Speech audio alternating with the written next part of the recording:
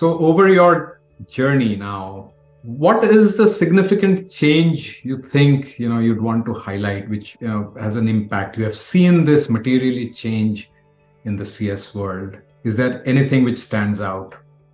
The investment in CS Ops, because we want to track metrics. We want to report how well we're doing. We want to report our customers' health. We want to report renewals, risks and issues logs. So for me, having a good system of record is where we're going to be logging, tagging, storing everything. It gives people the self-service access. Anyone from CEO down can look at your single source of truth, get a view on the customer. What is their health today? And not just in customer success language. What does it actually mean? So systems and the development and need of those systems and CS Ops has been a really key thing that I've seen change in the last 4 or 5 years.